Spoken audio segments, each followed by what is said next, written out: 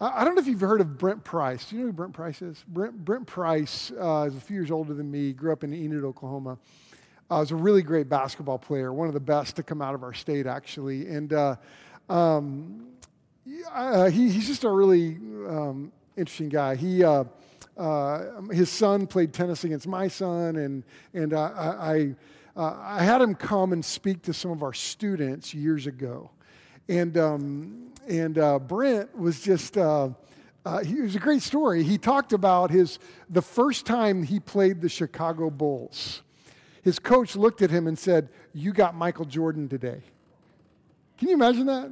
Like, can you imagine going, "All right, no problem." And he said that when Michael Jordan was guarding him, and his first shot that he took was a 3-pointer, and he made it. If I made a 3-pointer on Michael Jordan, I think I would retire at that moment right there. But he said, he would tell me, he said, Chris, really, the reason I played in the NBA, I was really good at defense. I was just a defensive, I just was good at that. And so when he guarded Michael Jordan, after the end of the game, they said, "That was really, great game today. You played incredible defense." Michael Jordan only scored 36 points that day. And so it was just kind of fun. But I had him come speak to our students, a group of boys, and they were wanting to be basketball players and striving for that. And Brent said to these boys, "How many of you want to play in the NBA?" And all of them were like, "Oh, I want to play in the NBA. That'd be awesome." And then he said, "Well, let me tell you about that. I had to shoot 1,000 jump shots a day. How many of you want to shoot 1,000 jump shots a day?" And they were like, "That sounds like a lot. How long did that take you?" They would just talk about it. But he talked about one of the reasons that he played in the NBA is that he did some key things daily. He did the right things daily. We're in the series called Everyday Disciples. There's a lot of people that want to make a difference for the Lord and want to serve the Lord well. But in order to serve the Lord well, in order to serve the Lord faithfully, it's what you do every day that strengthens you, empowers you. And it's these spiritual disciplines that we're called to, and as everyday disciples, as followers of Christ every day. And that's why I want to challenge you to jump into the Word every day. We need the Word every day. That's why if you're visiting today, one of the things we're doing this year is we are reading through the Bible together. We're pushing one another to do that. And I would challenge you to jump in where we are. We're in two very interesting parts of Scripture right now as a church. We're going through, in our Old Testament, we're in the book of Job, and in the New Testament, we're in the book of Acts. And in those moments, I think it's important to pay attention to where we are today because, those are two parts of Scripture that really help us process how to serve the Lord when things get tough. And as I look at the world right now, there's some tensions in the world, growing tensions. We're seeing the Bible unfold before our eyes. There's some tough things ahead for us. And I think it's important for us to learn to trust the Lord in all circumstances. We just sang that song, "Great is your faithfulness to me, O Lord. And I will put my trust in Jesus. It's like an anchor in the ground." And that's true. But what about those moments when you pray and God doesn't answer a prayer like you expected? What about those moments that when you pray and it doesn't seem like it worked? Maybe God didn't hear us.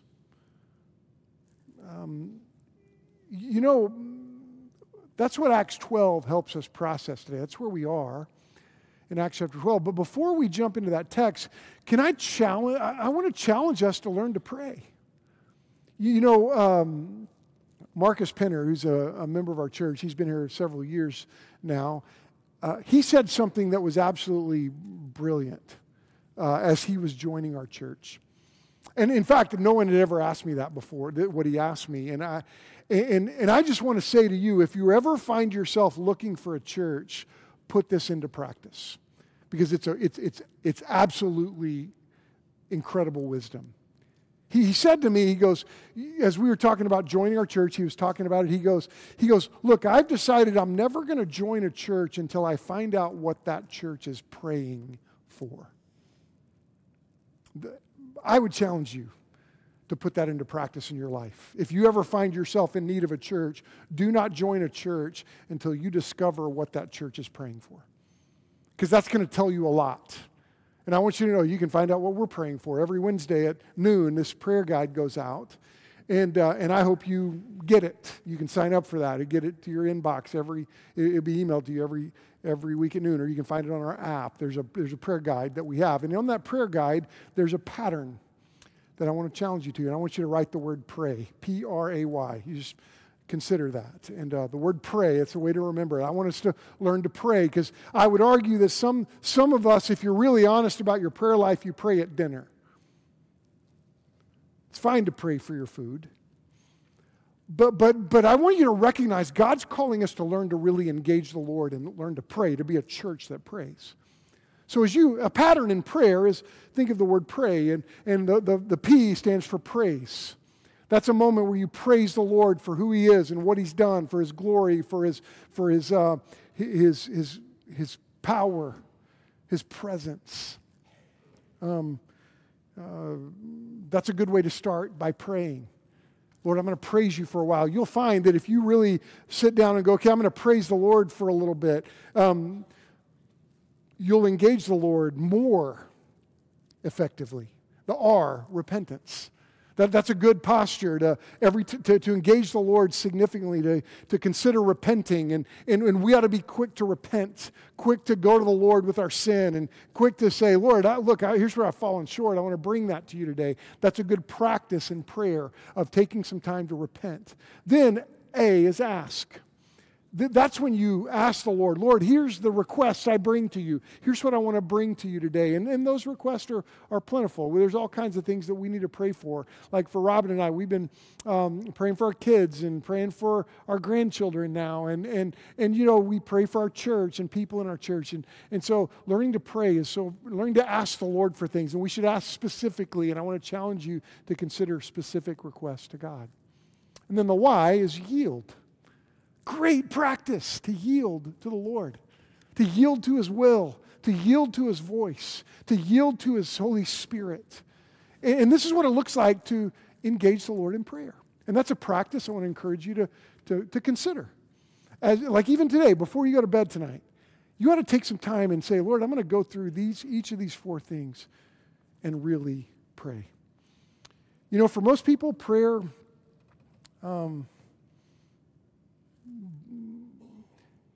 it's really not that important. Because if you look at their practices, they don't really practice prayer. And I think that when you really learn to pray, you begin to engage the Lord like never before. And I would argue that for us as a church, like I said last week, it is time to be bold in our walk with the Lord. It's time to serve the Lord. The world desperately needs to see a group of people that are authentically following Jesus.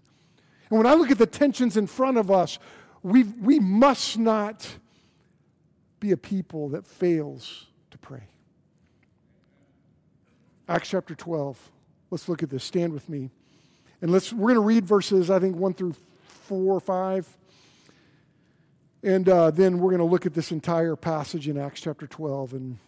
And let's pay attention this morning, because in this passage, I think we get a real glimpse of what effective prayer looks like and what it should look like among us as a church. Acts chapter 12. About that time, Herod the king laid violent hands on some who belonged to the church. He killed James, the brother of John, with the sword. And when he saw that it pleased the Jews, he proceeded to arrest Peter also. This was during the days of unleavened bread. When he had seized him, he put him in prison, delivering him over to 4 squads of soldiers to guard him, intending after the Passover to bring him out to the people. So Peter was kept in prison, but earnest prayer for him was made to God by the church. And this is the word of the Lord. Thank you. You may be seated. Now, let's look at this. And I think this is a really important moment to pay attention to the Spirit of God today as we consider what it looks like to pray. Look at verse 1. About that time, Herod the king laid violent hands on some who belonged to the church.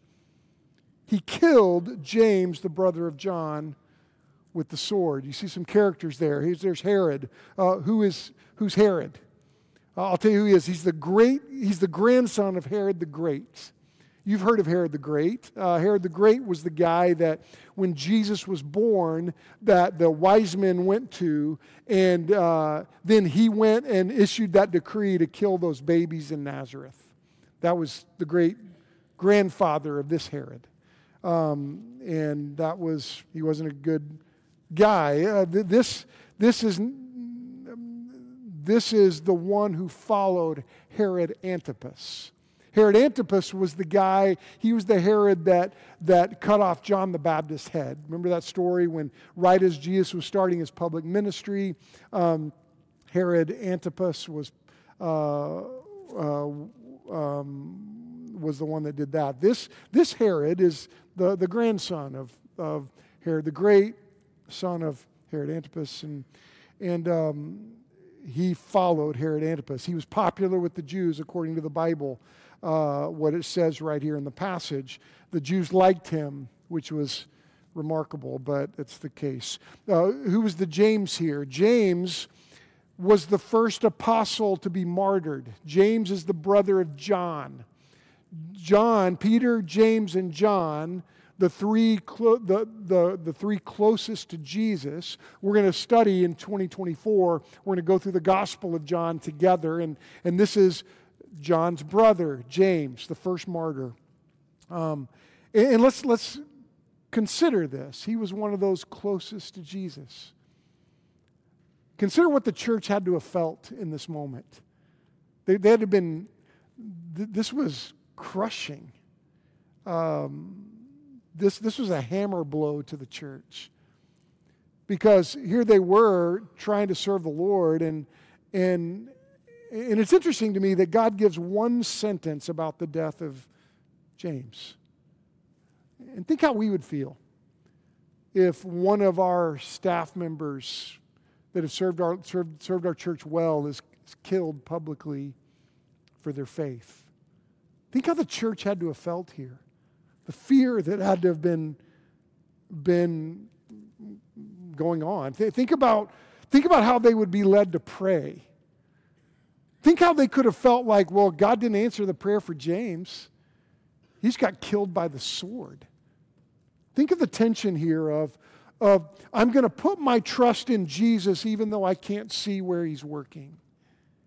Do you realize that there are times that we will put our faith in Christ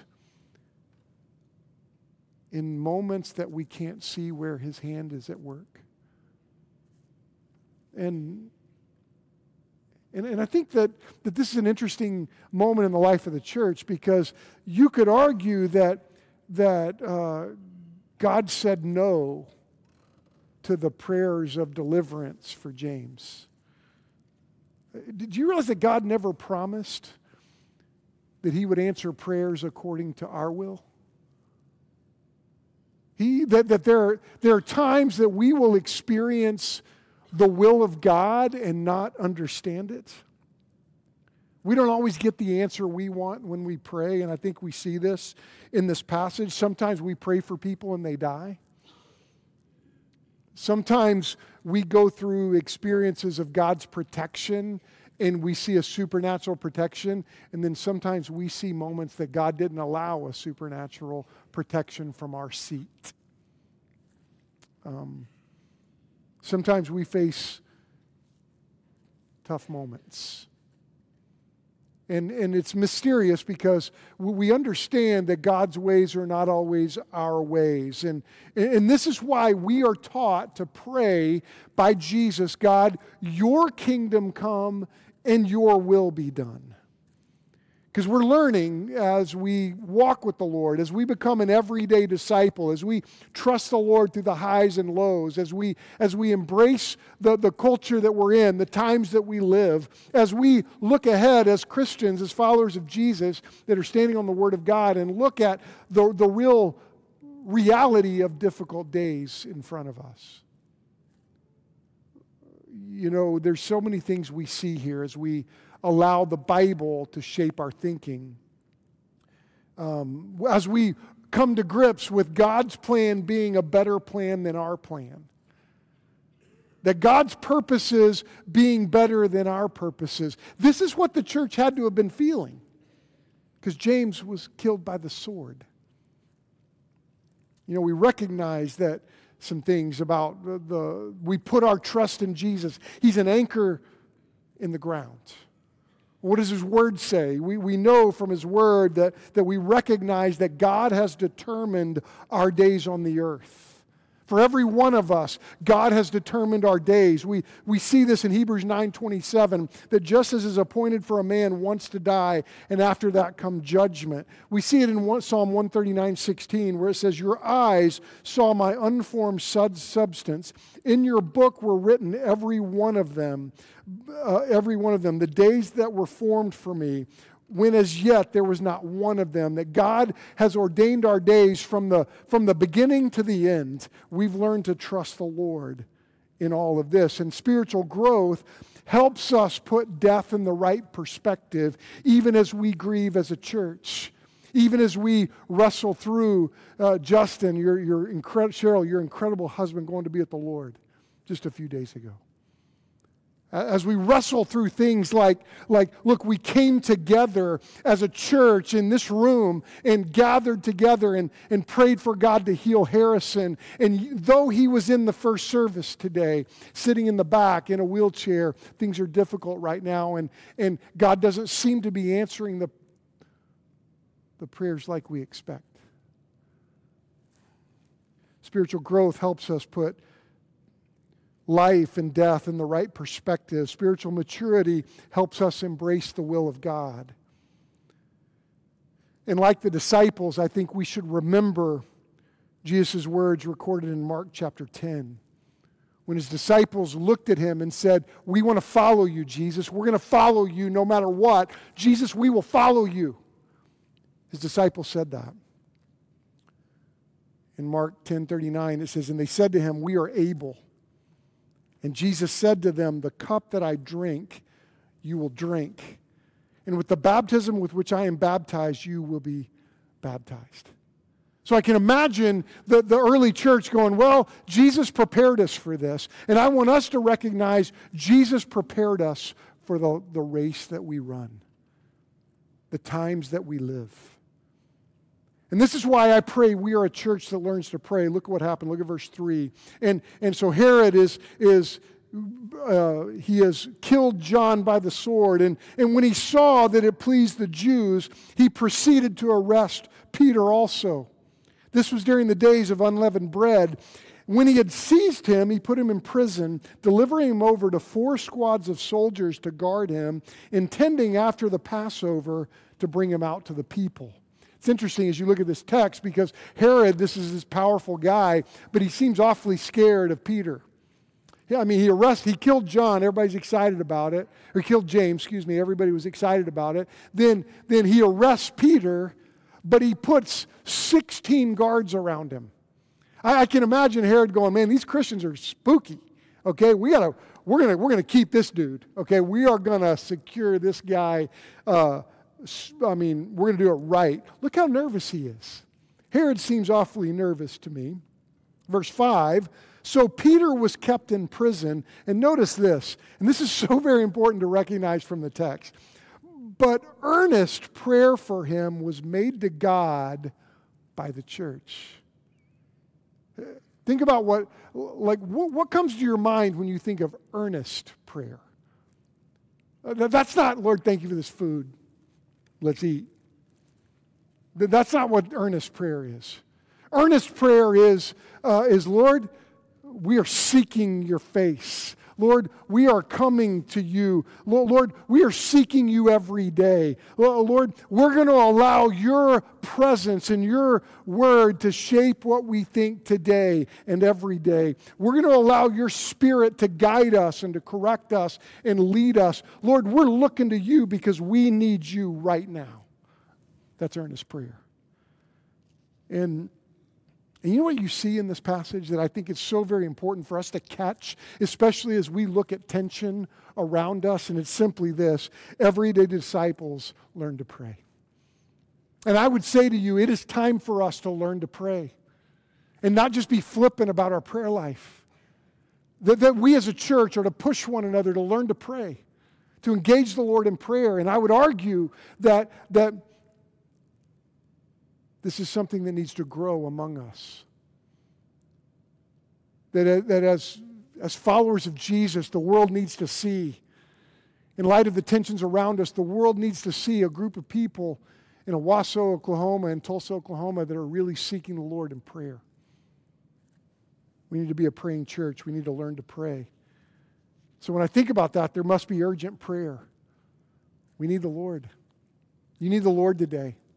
And these tensions that we see are great reminders. Lord Jesus, we need you. There must be sincere prayer. We've got to not forget that the spiritual battle is often physical. There's a physical reality to the spiritual battle in the world. And we've got to be sincere in our prayer life. There must be communal prayer. That means we need to pray with each other. We need to pray with our people and with our church. And this is why I think it's important for church not to be a spectator sport. I heard that old saying a long time ago this week, and I don't remember who said it, but he said, many of our churches are like a football game. There's just a few people on the field in desperate need of rest, while there's a whole crowd in desperate need of exercise, right? And I want us to recognize our call to pray. Hebrews 10, 24 and 25, this is an incredible verse. Let us consider how we may stir up one another to love and good works, not neglecting to meet together, as is the habit of some, but encouraging one another, and all the more as you see the day drawing near. And folks, let me tell you, we are living at a time where we see the day drawing near. And this is why it's not a time to be distant from His church. It's not a time to be flippant about our faith. It's not a time to be casual Christians. Let me tell you, like I said last week, it is time for us to be bolder than we've ever been, more focused than we've ever been, more faithful than we've ever been. We've got to learn to pray. And God moves us to pray, and He leads us to pray. And we must not pray passively. We must pray actively. It's like the lesson I learned a long time ago. If this offends you, sorry. But I like to deer hunt. My son and I deer hunt. And I didn't grow up hunting. And when he was 10, we had been hunting a couple of times, and we had not gotten a deer. And so he was young, and we're in a deer stand. And we have not gotten a deer. And I said, hey, let's pray for God to send us a deer that needs to go.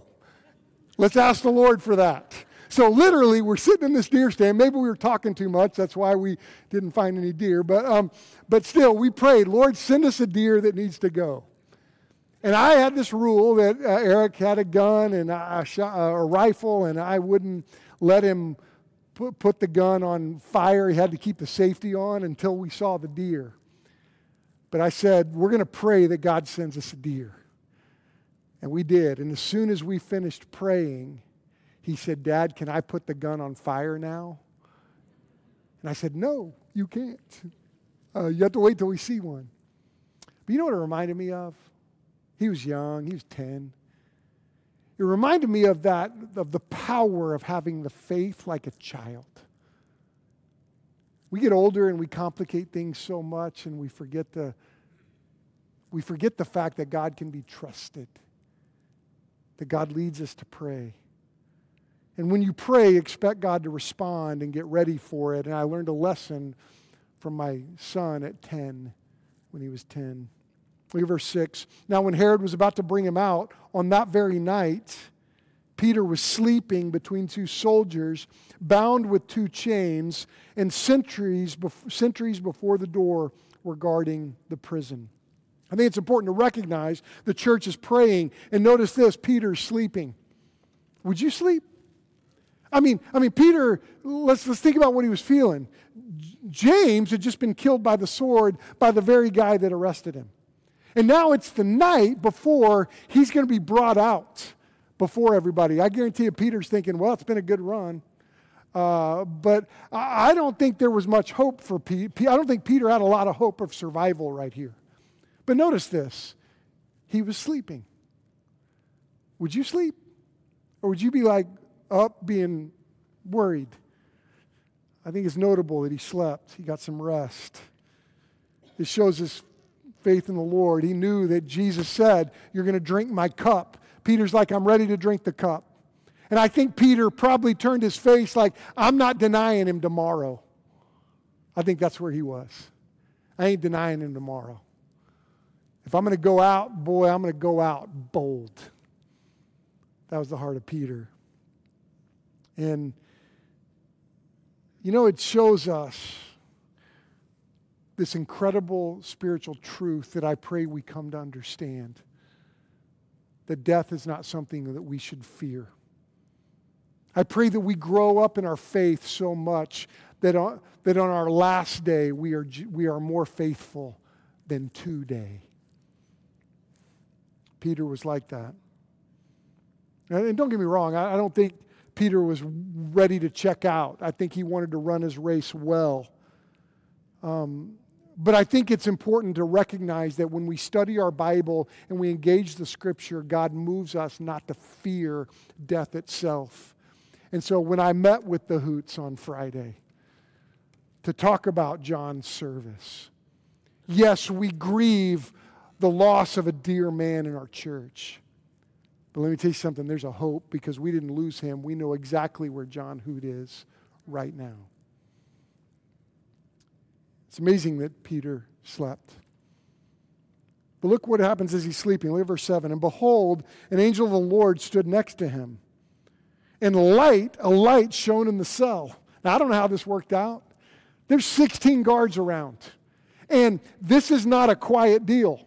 This is not, oh, shh. This is a light shone in the cell. Now, how that worked out, I have no idea. But he struck Peter on the side and woke him. And he said, get up quickly.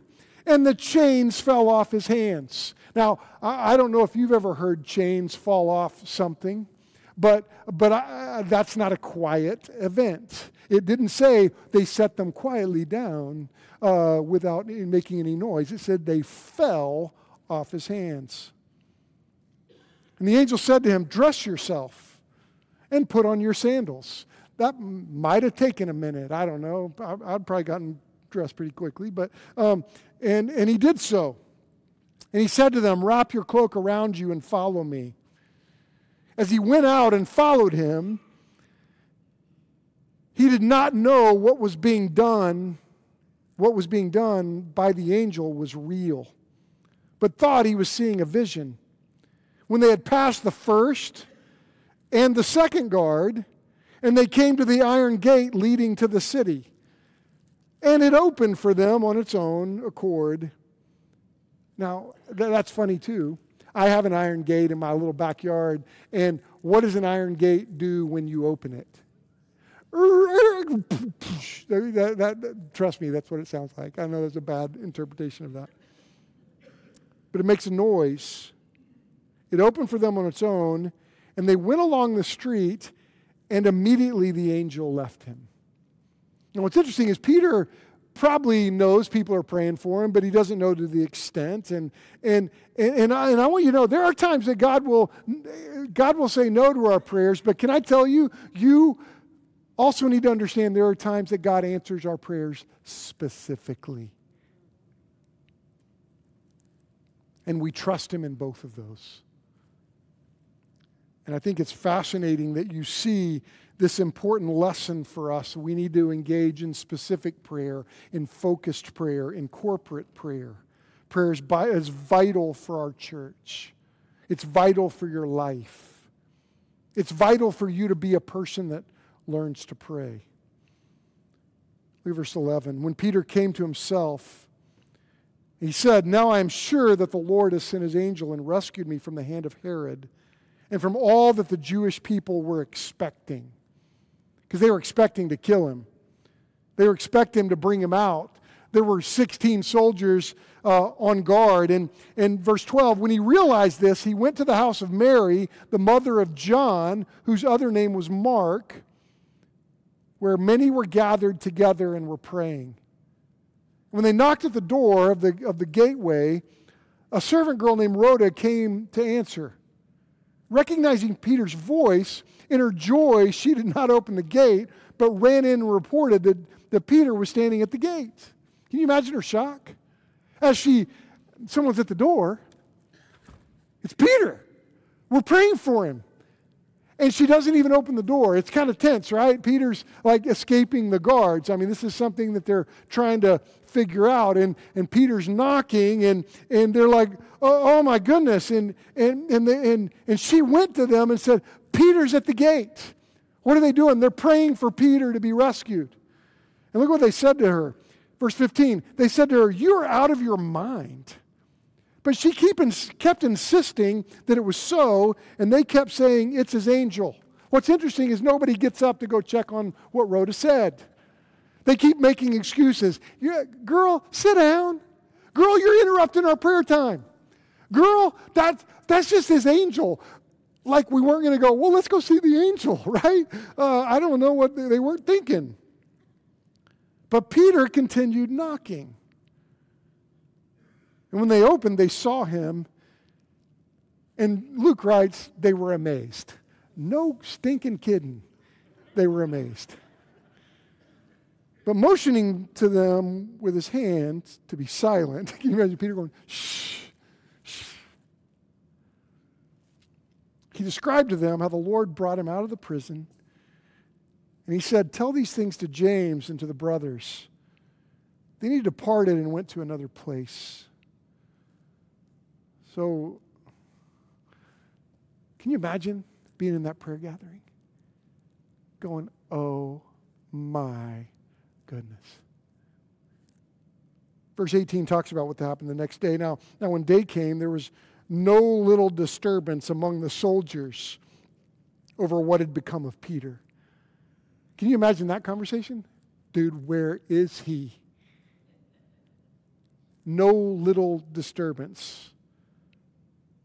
After Herod searched for him and did not find him, he examined the sentries and ordered that they should be put to death. And he went down from Judea to Caesarea and spent time there. So many questions about this. You know, we read today about Peter, a guard that probably knew about that story and thought the disciples got away and was going to kill himself because that would have been much better than Herod's execution of these 16. But yet, here, these men died. You know what's fascinating about this whole story? Is you see the church coming together and experiencing the will of God unfold right in front of their eyes. It's a church that's learned to pray, learned that they need the Lord every day. And you know what else you see? You see something about everyday disciples, something that I pray we discover and we continue to see, is that everyday disciples discover God's will together. This is part of the church, that we are together to discover the will of God. As we walk together to going through the good times and the bad times, the difficulties, and the way that God works that's not even, that causes us to go, oh my goodness. Like Justin, oh my goodness. You need to know this. Justin surprised his mom and dad from the mission field all the way across the world just a few days ago. Walks out of the woods at a campground in Texas and goes, hey, just to come see his mom and dad. And they drive back 2 days later, and his dad goes to be with the Lord at 2 a.m. Keith called me, and his first question was, we got to fly Justin and Hannah home. I go, well, Justin's here. He goes, what? Are you kidding me? No, he's here. Justin, that was God working in a way. Cheryl, that was God working in a way that in the midst of our sadness, we know God's hand is in all of this. I don't have all the why questions, but I know that God is faithful. And that shows us right there that he is. This week, our church experienced God move in the life of the Hoot family. And folks, you see God's will being discovered together. I keep thinking about Romans chapter 11. Look at this verse. Romans 11, 33 to 36. Oh, the depths of the riches and wisdom and knowledge of God. How unsearchable are his judgments. How inscrutable his ways. For who has known the mind of the Lord? Or who has been his counselor? Or who has given a gift to him that he might be repaid? Look at this. For from him and through him and to him are all things. To him be glory forever. Amen. And you see in the life of this church that difficult circumstances are processed together. And this is what the church came to understand, that kingdom purposes are discovered together, that God's power is experienced together. And this is why we've got to be a church that learns to pray. First of all, we got to be a church. We got to be a body together, and then we've got to engage the Lord in prayer. And I can't think of a more important time for us to be engaged, focused, and bold than today. You know what else you see in this church? And we'll kind of wrap it up here, but you see this amazing truth about these everyday disciples, that everyday disciples never quit. You know what? I pray that no matter what comes our way, no matter what challenges we face as Christians, as followers of Jesus, no matter what challenges come in our world, that we never quit. You know what we've come to understand? That kingdom promises overshadow unexpected answers to prayers. God is at work in kingdom ways. His ways are not always my ways. There are times that I will say, Lord, I think this is better, but God says, you have to trust me. Trust my hand. Trust my heart. Trust my revealed will. The revealed will of God, it always trumps our limited human perspective. I have a limited perspective as a human being. God's will, we're learning to trust his will. We're learning to recognize he is just. He is just in this moment of the soldiers being killed who were not believers. God is just in that moment. He's just in James being ushered into heaven. He's just in the rescuing of Peter. God's revealed will trumps our limited human perspective, but we also see that together we learn to experience God's power in the highs and in the lows. And this is what we are as a church. This church began to experience the power of God in the ups, in the downs, in the good, in the bad. And we've learned, Lord, we trust you when you give and when you take away. Lord, we trust you in times when you heal from cancer and when you usher into heaven from cancer. We trust you in the unexpected moments that come our way. This is what it means to be an everyday disciple of Christ. We pray in the will of God. We embrace the will of God. And as this passage unfolds, look at verse 20. You see the justness of God just unfolding. Now Herod was angry with the people of Tyre and Sidon. And they came to him with one accord, having been persuaded by Blastus, the king's chamberlain. They asked for peace because their country depended on the king's country for food. On an appointed day, Herod put on his royal robes, took his seat upon the throne, and delivered an oration to them. And the people were shouting, "The voice of a God and not of a man." So you know what Herod did? He was so arrogant. He was so rebellious to God that he just looked at the face of God and God's people and said, "I'm going to kill James. I'm going to kill these soldiers." And then these people came to him as a leader, and he embraced worship as a god. And God said to him, "That's it. That's enough." Verse 23, immediately an angel of the Lord struck him down because he did not give God the glory. And he was eaten by worms and breathed his last. There's a Greek term that's not evident in the text, but it's evident from the text. It's called bummer. Like, that's a bummer. And verse 24 is interesting. But the word of God increased and multiplied. And over again, you see in the book of Acts how God's people, in the midst of the most difficult of circumstances, in the most difficult of moments in life, in history, God gave them power and strength, and the word of God multiplied. Can I just tell you, that's my prayer for our days.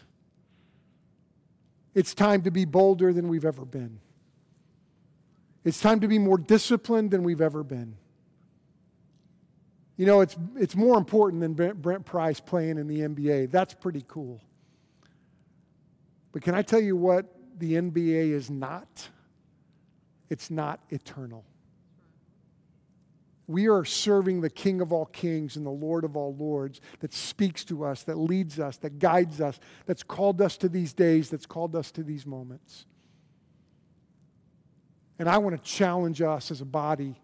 I'm challenging my own. I'm talking not at you, but with you. God's word is challenging us as a body to be a people that learn to pray more than just your food. Let's be people that can praise the Lord, that repent well, that bring specific requests to the Lord, and that yield to His voice. Let's start today. You know, because as we do, you'll discover that the will of God comes into view for you. My son wrote a song, and it's the kind of the theme song for our podcast, which I hope that you take some time with. But this song is called Even When. I mean, I love it that my son wrote it, but it's also just reveals some really deep spiritual truths. And the song basically goes like this: even when my eyes can't see it, even when my heart can't feel it, my mouth will still repeat it. God, I trust in you. And it goes on in the song, and it says,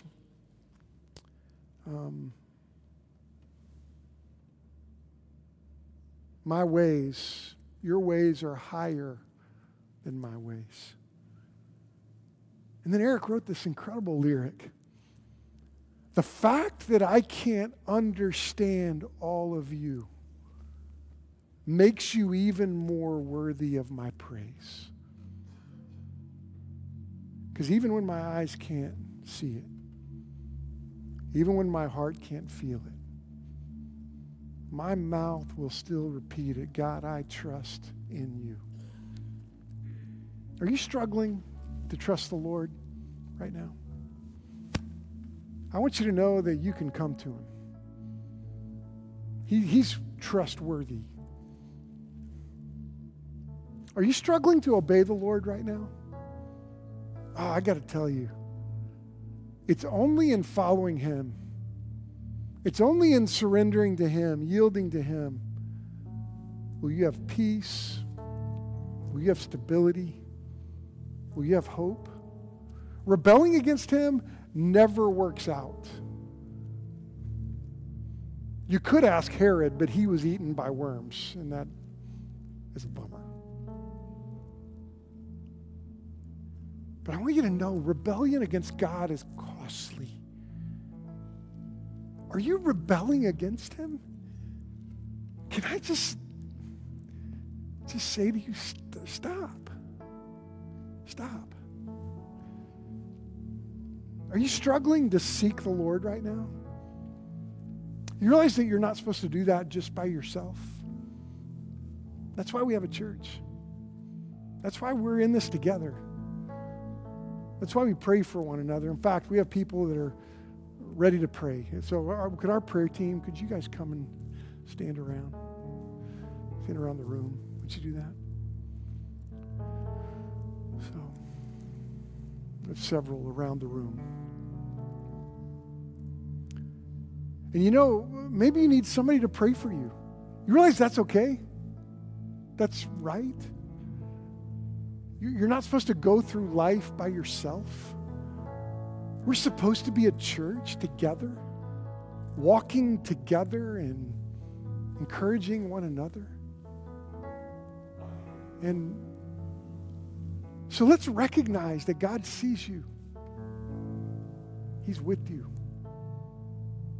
He's drawing you. I'm going to ask you to stand where you are. And as you stand, Josh is going to lead us in this really, really sweet, clear, important song. 'Tis so sweet to trust in Jesus. Trust Him today. Lord Jesus, would you move us? Would you teach us to be a church that prays?